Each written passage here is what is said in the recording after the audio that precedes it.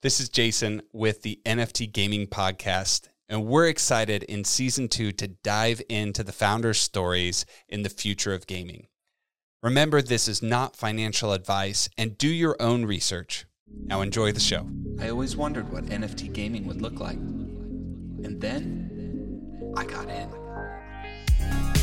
Relationship building is the output of sovereignty. The implications are ginormous. Now you're actually making these economies closer to a real world economy. Welcome to a new way of gaming. One that's owned by the players. Welcome to the NFT Gaming Podcast, and today we have one of the largest NFT games, personally one that I started out my NFT gaming journey with a little bit, so I'm really excited to have the Sandbox on the show, and we're going to dive into that just a little bit with the co-founder of the Sandbox. But before we do, Jason, this is the season finale of Season 2. Man, that went fast. It's crazy. And I'm so excited because that means we get to go into one of the busiest times for us as a team, actually releasing some of the very first alpha builds of our own game right before the holiday season. Yeah, so I'll make sure to link that in the description. It's getduo.gg. But we are going to take a brief pause on the NFT Gaming Podcast in between Season 2 and Season 3 for all of our listeners out there, just for the holiday season and, like you said, the release of our game. But a season finale episode with the Sandbox is like the perfect way to go out on this one. Yeah, it's going to be a big game with, I'm sure, some really in-depth conversations. And if there's anything that I think we're going to touch base on, it's probably UGC, which, Jacob, you know, we're big fans of. We love the user-generated content conversation. So let's give a brief sponsor message, and then we'll jump into our episode. This season is brought to you by Revelar, the NFT game engine that allows you to connect your game to the blockchain. Use Revelar's easy APIs to connect your game and focus on building the game that you love. Learn more at revelar.co. Today we have the privilege of Sebastian, the COO and co-founder of the Sandbox, joining us. I'm really, really excited to hear what he has to say. Sebastian, welcome to the show. Thank you. Hi, everyone. Man, Sebastian, it is going to be incredible to dive into the Sandbox, which I think for a lot of gamers touches on some really familiar game loops, some really familiar creative aspects of what gaming has become over the last several years. Before we dive too deep into the game itself, I'd love to hear a little bit of your backstory and what brought you to the Sandbox in the very early days. All right. Well, I've been an entrepreneur for, over 15 years now. Together with my business partner, Arthur Madrid, we've co-founded 3 companies. I had 2 exits, always in the space of new technologies. We actually spent the last 11 years into gaming, mobile gaming. We launched in 2011 the very first version of Sandbox. Back then, it was a mobile game. We wanted to empower players, turn them into creators, just leveraging that new technology, which was a touchscreen on smartphone, iOS and Android. And we came up with this idea that anyone could create 2D pixelated world just by the touch of their finger and be able to share those creations into an online gallery where any other players could access and try out those things. And it quickly became very popular. We had more than 40 million installs, 70 million player creation by then, people enjoying, and that drove like new install, more player, more revenue for us as a company. But unfortunately, all that value, all that content that the players contributed in the form of user-generated content in the game, we had literally no way, even if we wanted to, share it back to the creators, to the players who contributed. Like, the platforms by then, the App Store, the Google Play Store, they didn't allow or provide any way to reach out to a user and give a revenue share over the revenue they contributed to. And so we've been trying for ways, but that was not scalable. So we had that frustration, and over time, that frustration also was confirmed by the fact that our most talented, the most creative creator in the game, after a few years, they were all leaving. Like, we had really no other way to retain them. social fame, social recognition is great, but that wasn't sufficient.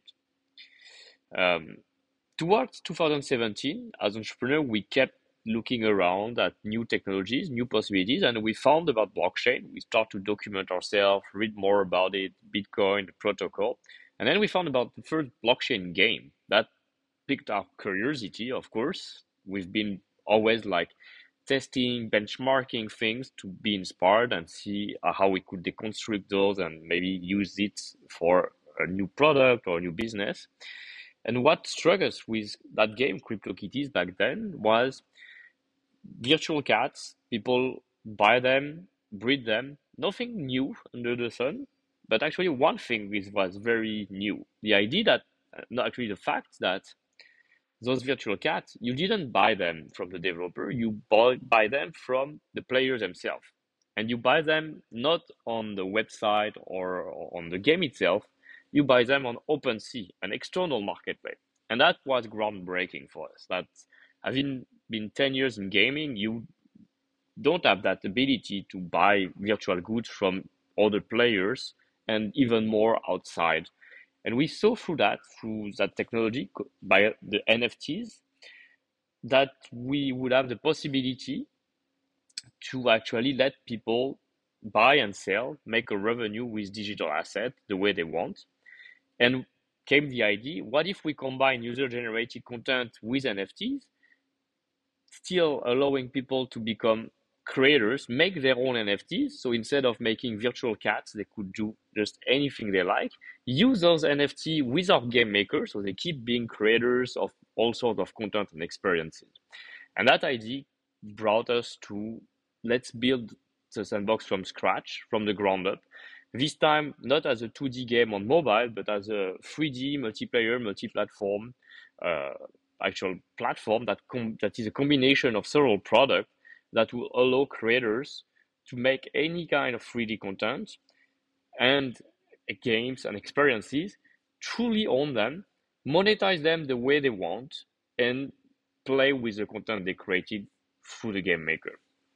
And we've been working on that for 4 years now. So that's kind of the story and what led to where Sandbox is today. Fast forward, Sandbox has now over 4 million registered users with a wallet, over 400 major brands and partners who, some of them you can see behind me, and you can play their experience in the season 3. This includes brands from entertainment, from music, from fashion, from lifestyle, from gaming. I'm sure we'll talk about some of those integration today. And an amazing community of creators, and even better, an ecosystem with hundreds of builders who are making a living creating experiences in the metaverse for themselves, for the landowners, for the brands. I'm so excited because I can already tell that this episode is going to be jam-packed with such great content. CryptoKitties, we've heard that many times on this show as being an inspirational point for many founders. And user-generated content, I'm really excited to talk about this today because that's one of our big ethoses in Web3 is the power of what UGC can actually do for the player base and the stickiness of your game, like being able to keep and retain players. So I'm so excited for this. Well, I want to go back to something that you were briefly touching on, especially in the early days, because I think not many people realize like that era, right? So in 2011 and 12, when the Sandbox is coming out, I mean, this is back to like, for me, this was like the Minecraft days. Like we're talking iPhone 4S, iPhone 5. So it's fairly early in a lot of this kind of movement towards these open play style games where you can create worlds and you can create experiences for other players to consume and receive value from. So as we talk about UGC, I think it's going to be a big theme for this episode. Tell us a little bit more, like, why was UGC so important to you that far back, right? Like, that's pretty early. Well, it actually goes even earlier. Like one of my previous startups was already around the idea we wanted to let people share online their photos, their videos, their music, and be able to stream them from anywhere in the cloud, access them, remix those. And we went into gaming and we saw with smartphone the possibility to start making video games again with small teams, more indies, rather than having those large studios, 300 people, multi-million dollar budget, and very complex hardware programming language. And that's, I think I've always been driven by empowering the creator, inspiring people to be more creative, to find skills that maybe they thought they didn't have, and reveal their inner talent. And I think somehow it's our company mission. I really see Sandbox as a platform that wants to make people more creative, to empower their imagination, to enable the creation of all sort of experiences, more diverse, more immersive. That's kind of what the metaverse is actually leading to. And I'm sure we'll discuss also certain aspect of how we're creating that metaverse in an open manner. Um, and more importantly, not just empower the creativity and imagination, but also make sure that people can make a certain revenue from that. And that could be a life-changing opportunity for many. And when we saw on mobile, we saw the rise of Minecraft, as you mentioned. We saw the rise of YouTube, of Web2 social network. We saw, of course, in Sandbox, the number of creation, people drawing, people spending literally hours a day to build pretty amazing stuff. Like we were always, every day, I was like trying to curate the best thing to showcase in from the gallery to the rest of the world, all the other players.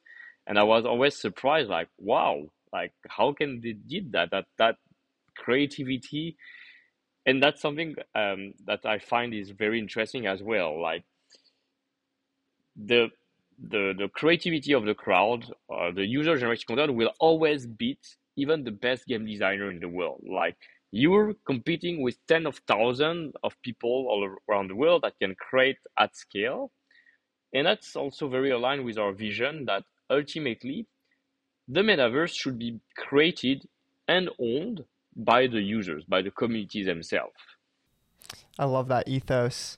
I think that it's so cool to see the doors that open up with Web3, where you mentioned like watching the kind of rise in the Web2 space, and we had YouTube, which empowered creators for the first time, really, and said like, hey, the best creators, they'll start earning off of this. We'll get that money from ad revenue.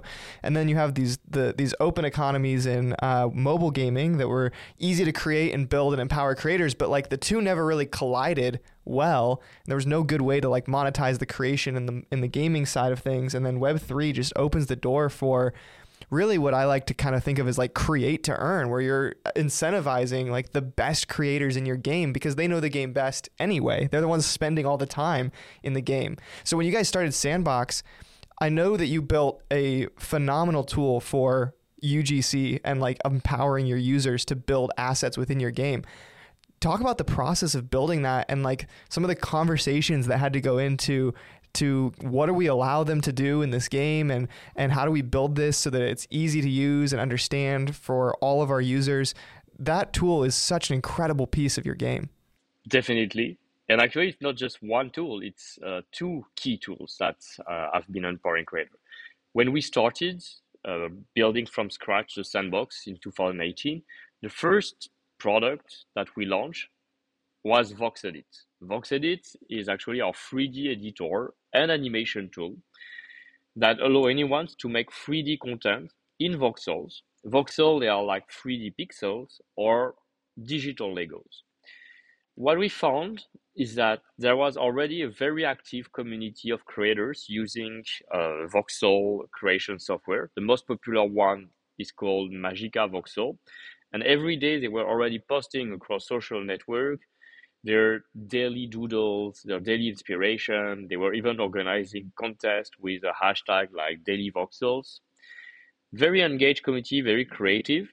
And at the same time, something we found like, well, wait, they're drawing, they're making this great stuff, but one, it's always static. Two, they cannot play with it. They can just show it and that's it. So that gave us the idea, let's make VoxEdit the best 3D voxel editor where people can animate the content. So it start moving, it can do all sort of animation, and that use that content in a game maker so that even people who are not programmer, just great modeler or artist, they can play with their creation without a programming language, without hard skills. And that gave life to the second product, which is Game Maker. Game Maker in Sandbox platform is a no-code tool, so you can just drag and drop your 3D asset made with VoxEdit. They are already animated. You just select a behavior, like, oh, it is an enemy, it is a platform, it's a door, and within minutes, you can create games, fun games, have quests, complete goals, fight with enemies, and so on. That tool, Game Maker, the first feedback I hear from many people who tried it is like, we made game creation fun again. Because when you look at how you create games nowadays, you have to use either Unreal Engine or Unity Engine, you have to learn the language, and it's a professional tool. It's not like a tool you mingle things around and you get to like try out your own creation, be surprised by the effect, and iterate on your design. So Game Maker has been opening the gate again to game creation to an audience that was not before into the video game industry. They were just people curious and found out like, actually, I can create my own game and maybe actually I'm pretty good at it. So I'm going to keep on doing.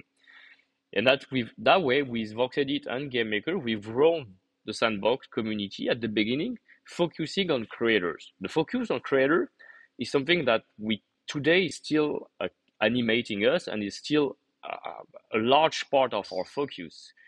Being creator first really means like thinking like how to improve our product, how to make sure that we're driving the creator economy. And then around 2019 and 20, we introduced the other part of the platform, which were the NFTs with the lands, with the assets, with the avatar afterwards, and the Sand token later in August 2020 that will power the transaction of this platform and as well enable staking possibilities and soon the DAO by next year. So governance possibilities.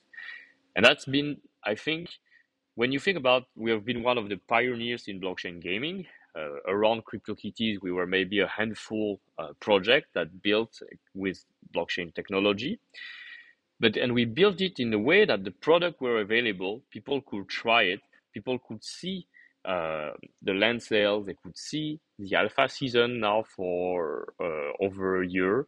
They could try, interact, play, and the community has been very creator driven, landowners, people who are committed to create this platform, to build it together, to own it, and to make it successful, which I think also is very important in the way you define your audience, because you need the right balance between all the profile of users that you can find within the crypto and NFT gaming, the investors, the traders, the holders, and the players, and of course the creators. So as you're building these tools, I'm sure there was a lot of discussions about where do the boundaries exist, right? So like, how do you build a framework that allows for kind of the maximum amount of creativity, but still manage some of the chaos that could come from that? Because with any creator, there's also a destroyer. And I'm curious to hear your thoughts about, what were the team discussions around, like what should we set as kind of like the fundamental rules, and where do the boundaries exist for creation? The exciting thing about like you give a tool in the hands of creator and they will break it. They will break the tool hard and they will come up with things unexpected out of it. So one thing that we've done to encourage creativity was to organize contests and game jams, like short video game creation competition, to inspire people onto a thematic. And we've seen things that we didn't even think that were capable or possible with our tool. Like people have been maximizing the capability of our game maker, which is always great and prove like user-generated content. Nothing beats it. The second element I'm thinking here is we've been gamers for a decade. Our team has over 20, each team member at Sandbox. Now we are about 350 people. They have like 10 to 20 years of experience in the video game industry. So we know some of the key elements of any category of video game, and they mostly evolve around what we call this RPG package, meaning like you need to have timers, you need to have like quests, platform, doors, triggers and interrupters, and enemies and fight and jump and run and double jump, etc. So all that basic package, even if it's called RPG Maker kind of package, it's more like the first set of elements, rules that you need to create any kind of game. That's what we provided when we started to create Game Maker. And then from there, we started to evolve and progressively introduce more freezes, like more controls and capability for the avatars and characters, more animation, and more behaviors for starting to open diversified games. Now, we're also thinking about like, we are not creating just a game maker, we're actually creating a metaverse. So we should find in the metaverse a greater diversity of experiences than just games. So we're also working to enable like the creation of art galleries, museum, displaying NFTs, but still being able also to interact, play, create quests with those NFTs. And soon virtual concert with a lot of visual effects, camera effect, and so on. So that's an update that will be coming by the end of the year. And we'll keep engaging and bringing more and more creators and more players into the space. So you're right in saying like Game Maker is at the core of Sandbox. Like it's because of Game Maker that all those experiences come to life. And through the different brands that Sandbox bring, which are like global brands, we attract new talents, new people who are not gamers before, and start offering different experiences. That's something every platform, any new console. I'm also thinking like we were talking about YouTube, TikTok, even Roblox, or console like the Switch or the Wii U or the 3DS. They always introduce new gameplays, a different format of entertainment that you didn't find before on other platforms, and that every one of those has contributed to enlarge the size of the gamer audience, the global gaming market, from several hundred million of people to 1 billion, and now today we're about 3 billion gamers. Smartphone with touchscreen contributed to hyper-casual games, more simpler. The Roblox have been creating like very simple social games, and so on. And we hope that Sandbox is also starting to enable more differentiated experiences or games that are appealing to not just traditional gamers, but a much broader audience as well. I love what you guys are doing to bring in all of these different player types. We say players, but not even some of them are players. They're just people there for social interactions or experiences. And all of the brand deals and collaborations that you guys have done, I know you've mentioned a couple of times, just bringing so much credibility to the NFT gaming space and showing what can really be possible. I want to talk about that, but before we get there, I have to ask, so we talked about this game builder tool, and you said there's some crazy things that you didn't imagine. What is the craziest thing that you've seen in Sandbox that you're like, yeah, that wasn't expected?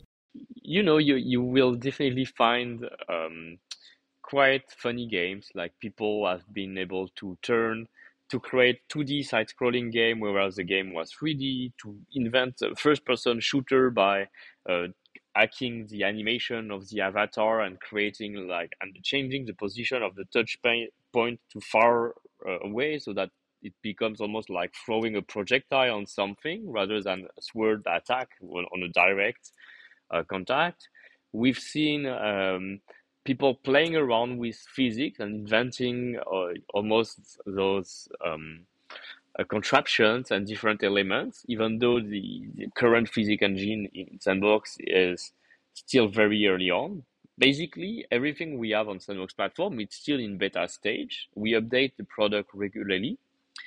And seeing how people are really literally spending hours a day with the tool and always coming up with new concepts, storytelling. People have even made like almost cinematic trailer for their experience with voiceover, with various adventure. People start to use the game maker to not just in a little bit like Minecraft as a way has become an engine for storytelling on YouTube and has given birth to like a great category of Minecraft influencer who tell story more than they actually play Minecraft itself.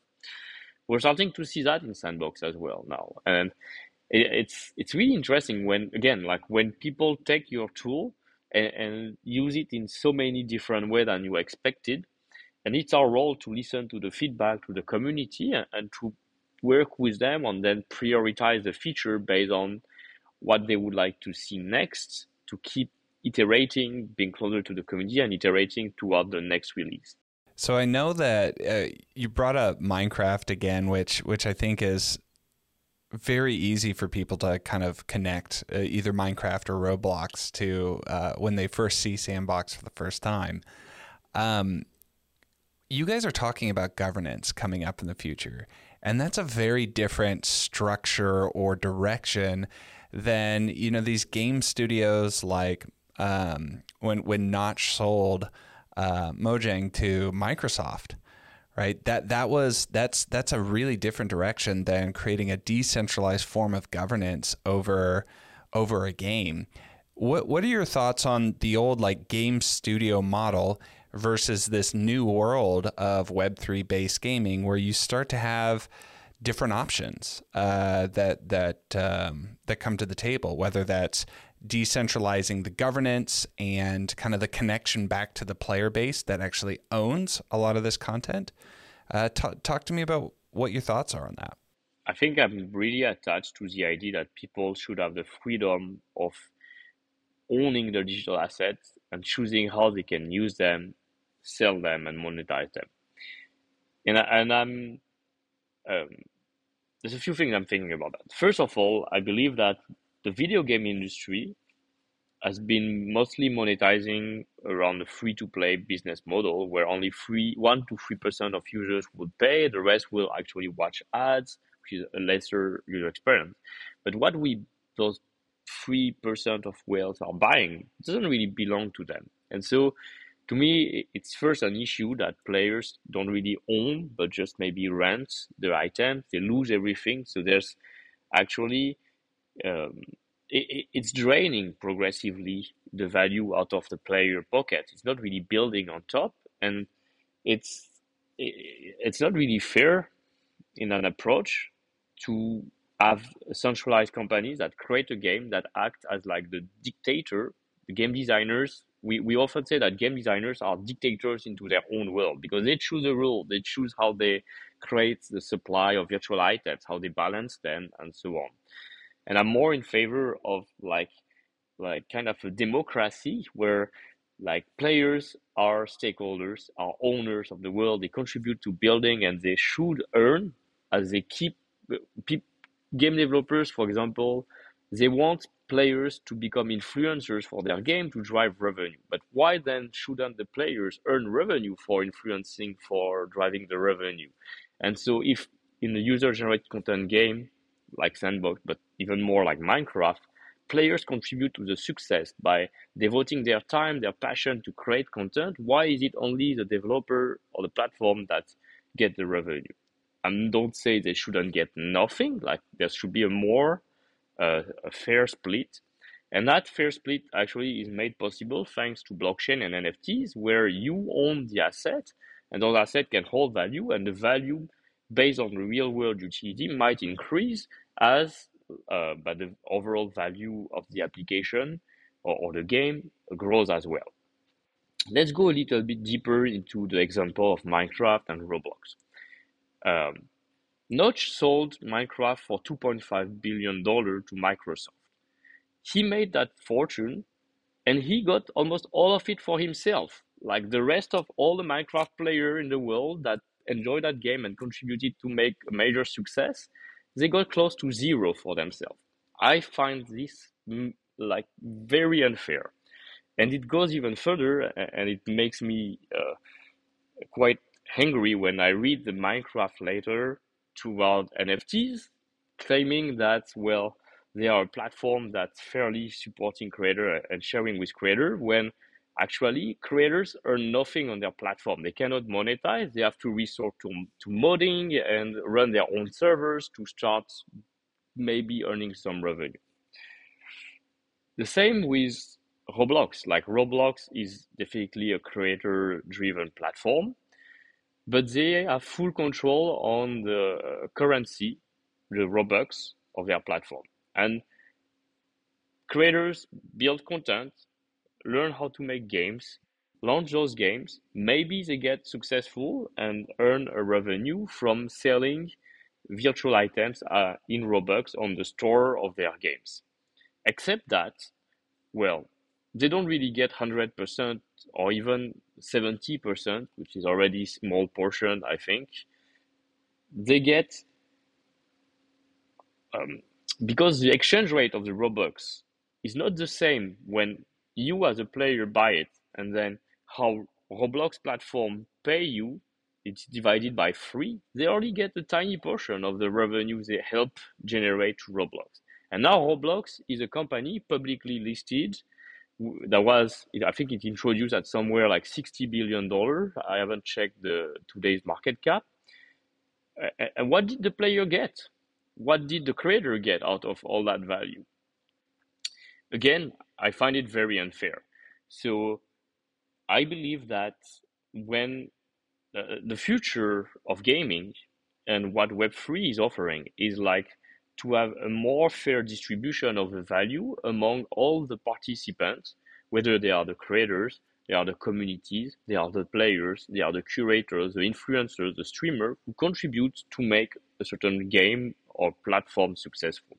I think that's the vision that we're all so excited to see come to fruition. And we're just at the beginning. So that's one of the reasons why we love this podcast and being able to talk to some of these people who think about it like this.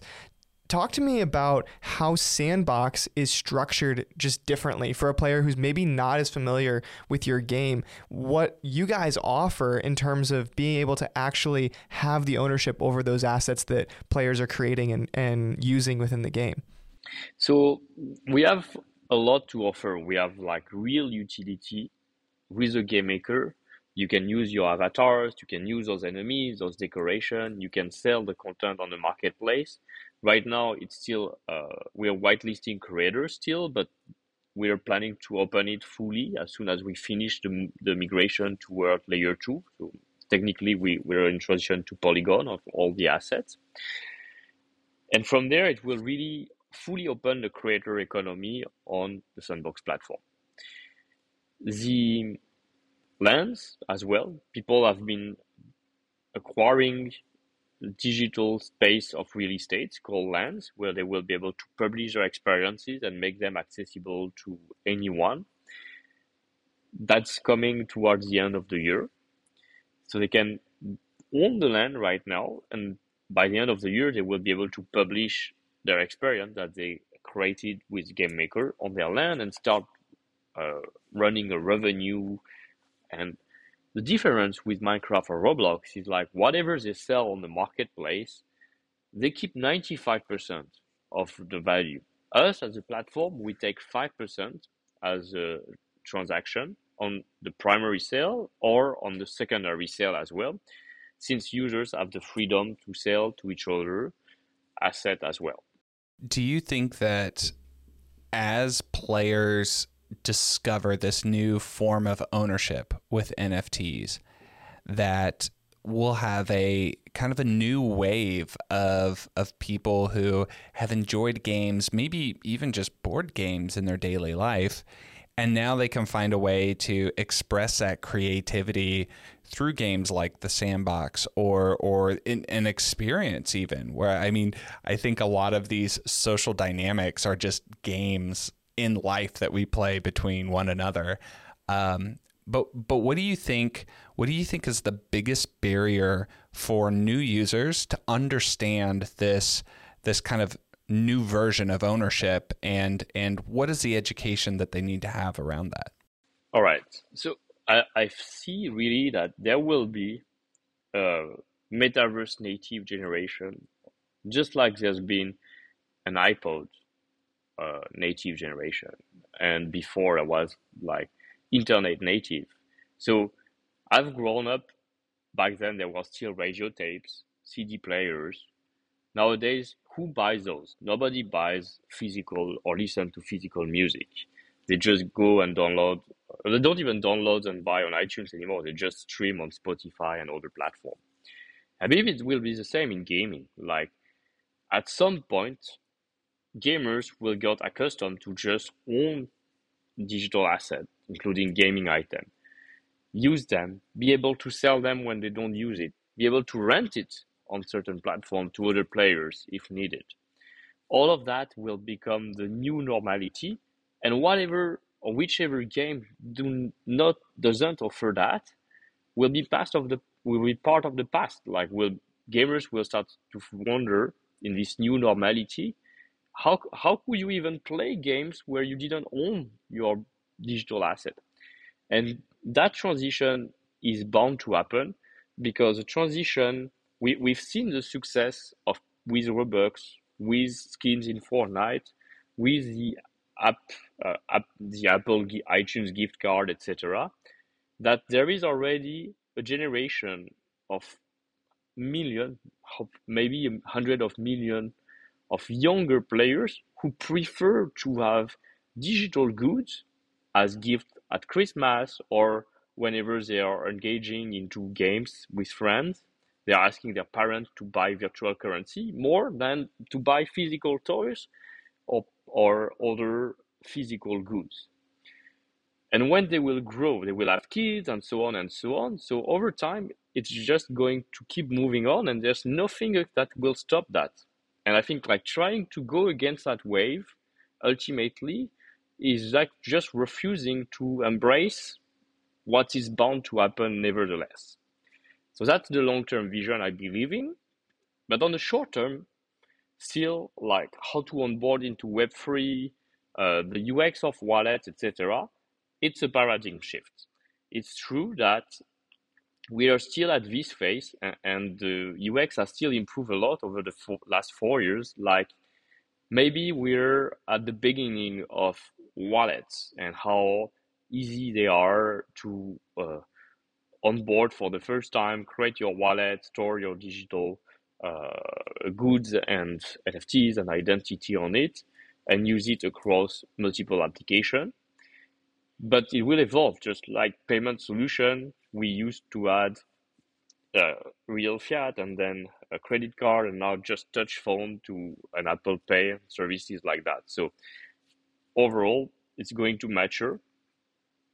I still think it's important that there is a difference with Web 2 single sign-on, because you need to understand you're into a different paradigm shift. Many people say like the best way to transition to Web 3 is Web 2.5, where we're going to be just like Web 2, custodial, but let the users have the option to go to Web 3.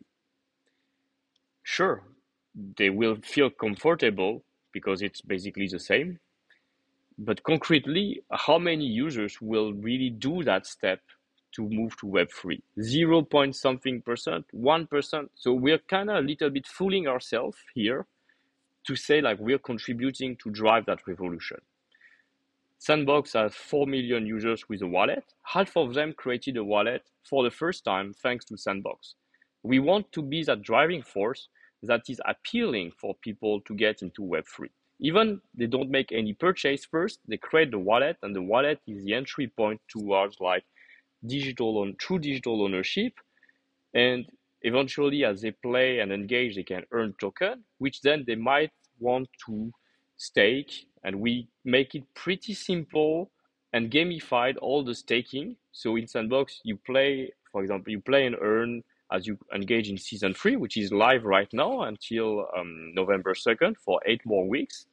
Every day you complete quests, you enter a leaderboard that helps to increase your ranking and potentially your earning in token and NFT. But at the same time, there is community pool. So if you already have token, you stake what you have, you earn back, and you increase the rewards for everyone. So there is a way, once you get engaged into something, you are more likely to give your attention to the learning curve that is needed to be into Web3. The onboarding is easy, and you will fall. Many people say like you fall in the rabbit hole of Web3 and NFTs thanks to that, because it's a progressive onboarding. It's a fun onboarding. It's an engaging onboarding with a real purpose. You can do a lot of great things in Sandbox as a player and as a creator, of course. Like you start creating content, you might want to put it for sale on the marketplace. Well, there is a driver, there is a motivation for you to learn how to create that wallet so I can sell and I can earn something behind, for example. Yeah, actually, Sandbox was one of the games that really sparked my journey down the rabbit hole of like, what's going on here? And like this whole Web3 gaming idea was, for me, Sandbox was one of the games that really started that. And I love the idea and the theory that better user experiences, games like this, user-generated content, that's going to get people's interest peaked in this whole Web3 movement. And hopefully we onboard more people into this idea of like actually owning their digital assets.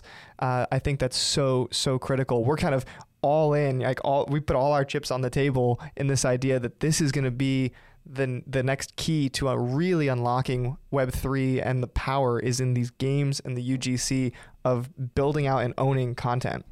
I know that you've mentioned season 3 and it's going until November 2nd. For you guys, how do you think about creating these seasons, and what is the evolving experience, especially as it relies on like onboarding new players? Like, how do you think about seasons and that cadence of onboarding new players? Seasons have always been an accelerator of onboarding new players because they are like concentrating into a shorter period of time, a great amount of content being unveiled, and we're seeing here as well the effect, the network effect at play, because every day there is a new experience opening, there is a new brand, a new celebrity that start echoing over social media, over Discord, Twitter, over like coverage of people playing in streams and discovering, oh, yesterday I played The Walking Dead and today I'm going to play Rabbids, and tomorrow there is the Atari X experience with Atari Sunnyvale or Crystal Castle here. There is this Sweco and Warner Music Land that opened, and well, there is also all the re-engagement mechanic. So I want to come back tomorrow to discover what's new. We're kind of teaching you a pattern here. That's very important. Like we think like for the metaverse to succeed, it's not just about bring someone once. It's about make them come back again and again and again. So they are always surprised by something. There's always new discovery, amazing elements. And we reward them. The rules of the season is like to reward people based on their different tiers of engagement. So you can still have the freedom to come at your own pace, maybe just a few minutes a day. People spend on average 30 minutes a day already completing those quests and coming back. We've seen that actually increase now that we introduce this notion of leaderboard, where the time of completion of quest matters. So people are now as well having not only social behaviors and exploration behaviors, but also competitive behaviors over time. So we're starting to cover the whole categories from the taxonomy of Bartle into like social games. And well, we've been iterating, we've been experimenting, and we're starting to see very, very good metrics with season 3.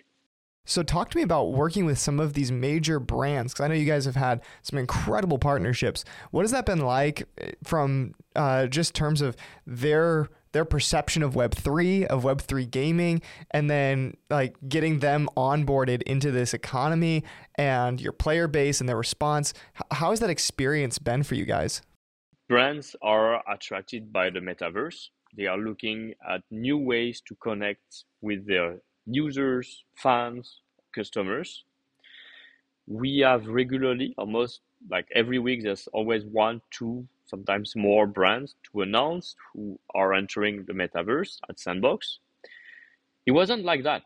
At the beginning, it took us over a year, almost two, to convince the first brand about what it is, what are the possibilities, how it's going to look like, why you should trust us into building this.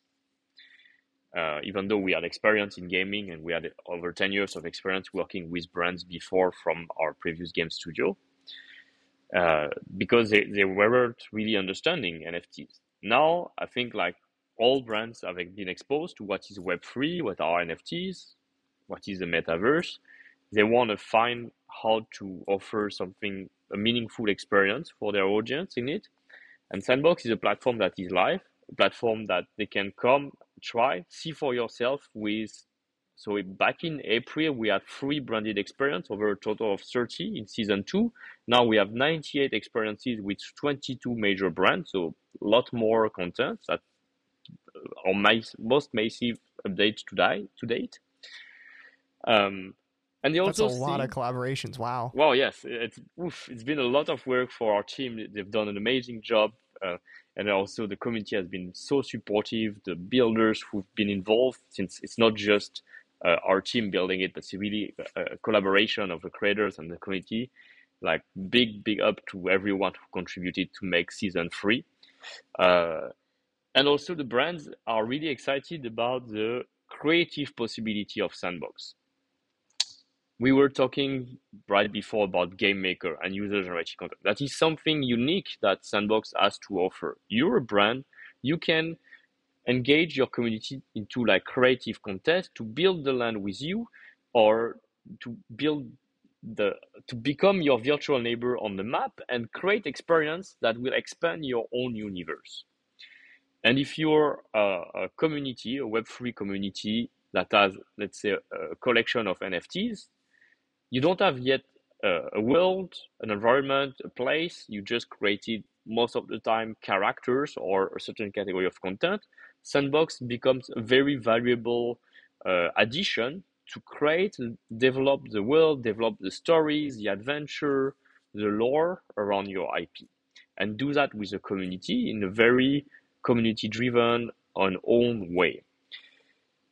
I think that's what brands are liking a lot about Sandbox, and we've been keeping to deliver around let's launch the land sales, have your community become your virtual neighbor, work on creating your experience and social hub, launch game jams and contests to engage the creativity of your brand, launch avatar collection to have people play as your with a collection of doggies from Snoop Dogg or Aoki's character, play as you, but each one is unique. Each identity is unique and different.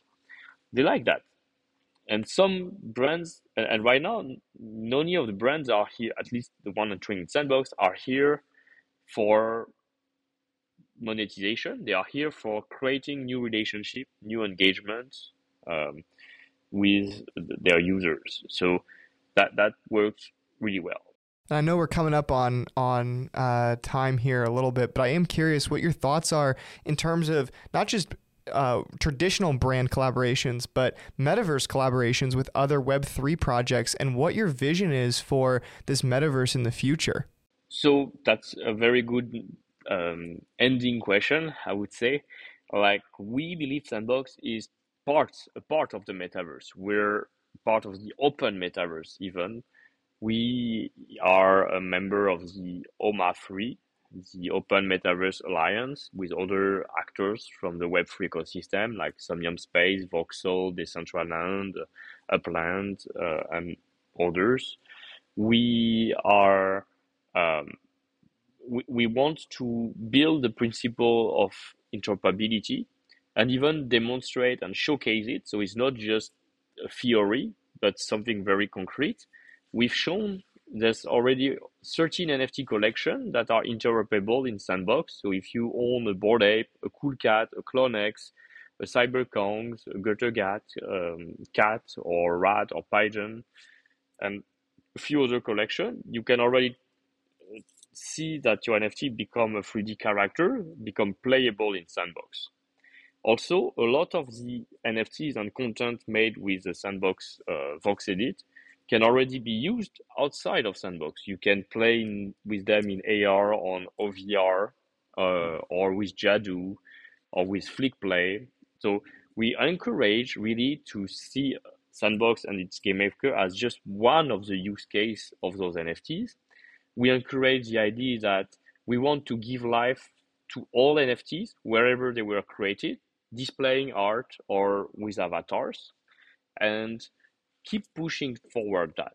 And I believe that we're still so early on in the space that as we all grow and as we all support each other, we'll all grow as well together. So that's why we will see me talk often with Decentraland. We also have like events and brands that do activation on the multiple decentralized virtual world. You'll see me. I'm the president of the Blockchain Game Alliance, which is an organization that now regroup 400 members. Back in 2018, we were just 8. So it's been an incredible growth. And I believe into the supporting the overall ecosystem, finding ways to connect, to collaborate, and to offer utility for the users across all those different application or games as part of like the strategy to grow the metaverse in general. So I know we've covered a great onboarding experience for new players who think that this might be really interesting to check out. Definitely jump into the season 3 here with the Sandbox. To end on this with creators in mind, what's a great first step for a creator who's hearing about Sandbox for the first time and they think, I would love to go and create, or maybe I have a PFP from a different blockchain or my favorite project, and I want to bring that to life in the Sandbox. Where should they start? Very simple. They should start with downloading GameMaker, try it out, play also some of the experiences available in the Alpha Season 3. The seasons are us. It's a curation of the best content from the creators, the community, and ourselves to inspire creators about the possibilities. So I would say like my recommendation is like, be curious, start by creating your avatar, engage in season 3, and participate into one of the game jams. There's always one ongoing. And hopefully, progressively, you will find that creating is fun. And you might be inspired to become one of those either individual creator or start your own studio from anywhere in the world and have this chance to participate into being a pioneer, building in the metaverse, owning land in the metaverse, and interacting with Web3 communities or some of the top brands of the world to create their experiences in the metaverse. I can't think of a better way to start getting onboarded into Web3. So I'll definitely link all of those official links for the Sandbox in the description of this podcast episode. And Sebastian, thank you so much for joining us today. This has been a phenomenal episode. Yeah, and what a great way to experience the creativity of Web3 and what that means for future ownership. So thank you again so much, Sebastian. It's been a very thought-provoking experience to dive into the early days of the Sandbox to where you guys are today. My pleasure. Thank you. Yeah, thank you so much. I can't think of a better way to end season 2 and look forward to season 3. So if you enjoyed the podcast episode, make sure you like and subscribe if you're on YouTube, or follow the podcast episode on whatever podcasting platform you use. And we'll see you all soon. Stay tuned for more NFT gaming related content.